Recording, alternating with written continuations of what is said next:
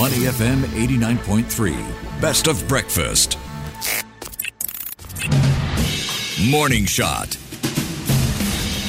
Welcome to Morning Shot. It's Ryan Ahmad with you. The importance of mental wellness has gained ground in recent years as more companies adopt initiatives to keep their employees emotionally healthy. So today, we'll be tackling one issue at the heart of workplaces: loneliness. A topic that was covered in an opinion piece on the Straits Times. Ahmad, do you typically view colleagues as friends in the workplace you've been through? How lonely do you feel at work or not? I don't feel very lonely right now with you next to me. But no, in all seriousness, I guess in the past, we all have at some level experienced a bit of loneliness at work. And I think that is consistent for a number of us. You typically tend to buy into the culture of an organization that you join. So you always want to have that element of camaraderie amongst colleagues. Whether they're considered friends, I guess, is a topic for discussion I imagine as well. a lot comes into the mix. You know, who your colleagues are, how old they are, whether you can connect with them, whether you're introvert or extrovert. Introvert, extrovert,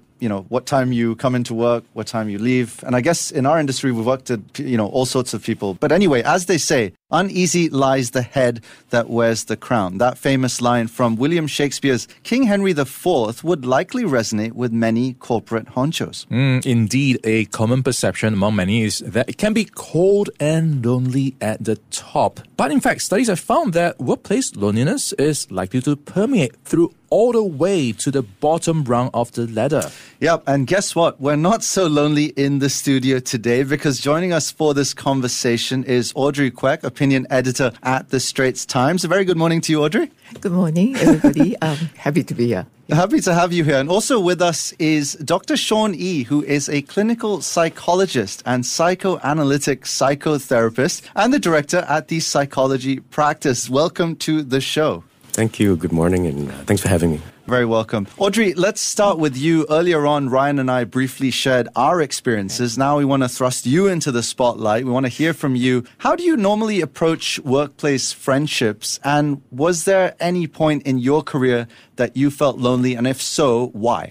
Okay, for me, I think it is important to have friends, right? Not the deep sort of friends, but at least social connections. Because we spend so much of our time in the office, and it would be terrible if everything is transactional and work-related. So for me, I think there are plenty of possibilities out there to make connections. Parents have a lot to talk about. Children, right? Pets. Ownership of cats and dogs also yield a lot of possible discussions. And football, like guys get very animated, even if they disagree which is the best club in the world, right? So there are many areas where you can connect. And actually, if you're new to an organization, there are quite often telltale signs. Like I think in the newsroom, there is one desk with full of plastic figurines of Batman. Oh, wow. Yes. And, and that was when I discovered that this colleague is a real fan of all things Batman. So this is where you can make connections, right? Have I ever felt lonely? Yes, it was during the early phase of the COVID lockdown. Because, coming to work, part of the joy is the buzz, the free-ranging conversations that you have with friends, and then there was this lockdown. Yeah. And I felt very cut off. It was a bit of a shock to the system. You miss all that spontaneity, and Zoom is not a substitute. Yeah, the water cooler conversations, as they call them. Precisely. Or the pantry in our case. Yes. Yeah. Yeah, Sean, I feel lonely sometimes because I'm not very good at small talk, so I can't really build connections as easily as some other folks. How will you tell if someone's lonely at work? What is going to be the factors you're looking at when you decide, this person is a bit more lonely and maybe a bit more introverted in a sense? Thanks for that question. It's a huge question. I think it lends itself to, at least to some level, knowing someone a bit deeper to be able to know if they're truly lonely. But in general, to answer the question, I think, once we enter a new workplace or we've been there for some time, we would have some reputation, right? With some people knowing that we are such and such a person. So at some superficial level, we have to somehow apply our social skills, right? Appropriately, yes or no. And we also have our personalities that may clash with other people's values. So if we think about, at least on a superficial level, the social connection, as Audrey nicely put, if we came across as having a differing view, we might be seen as weird. Why is this person not talking? right? It might be, but that's just an impression. Even if that was the opinion or social opinion, that may not necessarily be true. That could be their work persona, but once they're out of work, they're like party animal. Yeah, Sean, this is a good point, right? Because I enjoy eating lunch by myself. So is it wrong to look lonely at least? There's no lonely look, if you will. But I suppose if you want to, hunker down and have your own sort of light meal, there's nothing wrong with that. Even extroverted people might need time to come down from the overwhelm of having like a huge social event or, having to cope with too much steam. So just as much, you don't really know if someone is having a meal alone. You don't know whether they are lonely or actually they just want to have a quiet meal. Audrey, Ryan just spoke about knowing someone deeper to know if they're truly lonely. How challenging is it to build such deep human connections? How do you open up to someone and feel comfortable enough to trust them with the information you're sharing? I find that, honestly, it depends on the personality, right? And body language is one way you find out. But I also have to say there's this related problem of how deep you want to go, right? There is this separate issue of treating your office as a family. And you've heard of the term work spouse, right? So I think there is also a need for certain boundaries, how far you go with your friendships at work, and not to let your commitment and everything in the office go so far that it could come at the expense of your real family. So I would say it depends. You have to read the room, read the personality. Sure. Yeah, Sean, that's a very good point, right? Where do you draw the line? Because to some extent, if you've got friends you look forward to seeing in the office every day, it's going to be quite enjoyable. I think Audrey's point is well put. I think boundaries is the first thing we need to think about. I think boundaries in general, what it might mean for many of our listeners, is that it helps to keep in, it also helps to keep out. So if we think about what we might need to do in the office, we have to be a human. So what we tend to do is that we might repeat, and this is our deep psychological dynamics and repetitions. What that literally means is familial patterns. So let's say we were to think about office as a family or work spouse, we might then start to expect certain things from certain people in certain positions of responsibility and so on and so forth. So we know at a deeper level, psychologically speaking, when we come together as a group, we replay old patterns like schoolyard stuff. It's like going to school. I quarrel with my next door neighbor here because they got something better than me. Or, for example, another view here is that we regress deeply into childlike states, right, when we are in groups. And this is really interesting because psychologically speaking, no one really thinks about it that way. What, you mean I'm a kid? No, obviously not. But the way in which we ask for things, we expect things, tend to be pretty interesting then. All right, if you're just joining us, we're in conversation with Audrey Kwek, who's an opinion editor at the Straits Times, as well as Dr. Sean Yee, who's a clinical psychologist and psychoanalytic psychotherapist and the director at the psychology practice. We're talking about loneliness at work. Dr. Sean, are there any types of work or professions that might predispose one to loneliness, and why might be the case? I would love to say that's like my top 3. Just by the number of professionals that come through our practice to be seen, you commonly see people from the finance sectors, lawyers are a big one, teachers, and so on and so forth. You have the whole upper rung as well as people, the usual you and me, and the stressors as well as the issues of loneliness per se exist everywhere. Okay, so I guess this is something a lot of us can't run away from as well, a topic that we have to grapple with. This is where I think I want to bring you in, Audrey, to talk about bosses. It's quite a tricky balancing act. So in the Straits Times opinion piece, there's a mention that it seems that most subordinates do not enjoy spending time with their bosses much, let alone bonding with them. Why is there this dynamic? And I guess, is that the way it should be? In that piece that we ran, what stood out for me were the name of 3 bosses who have admitted to being lonely.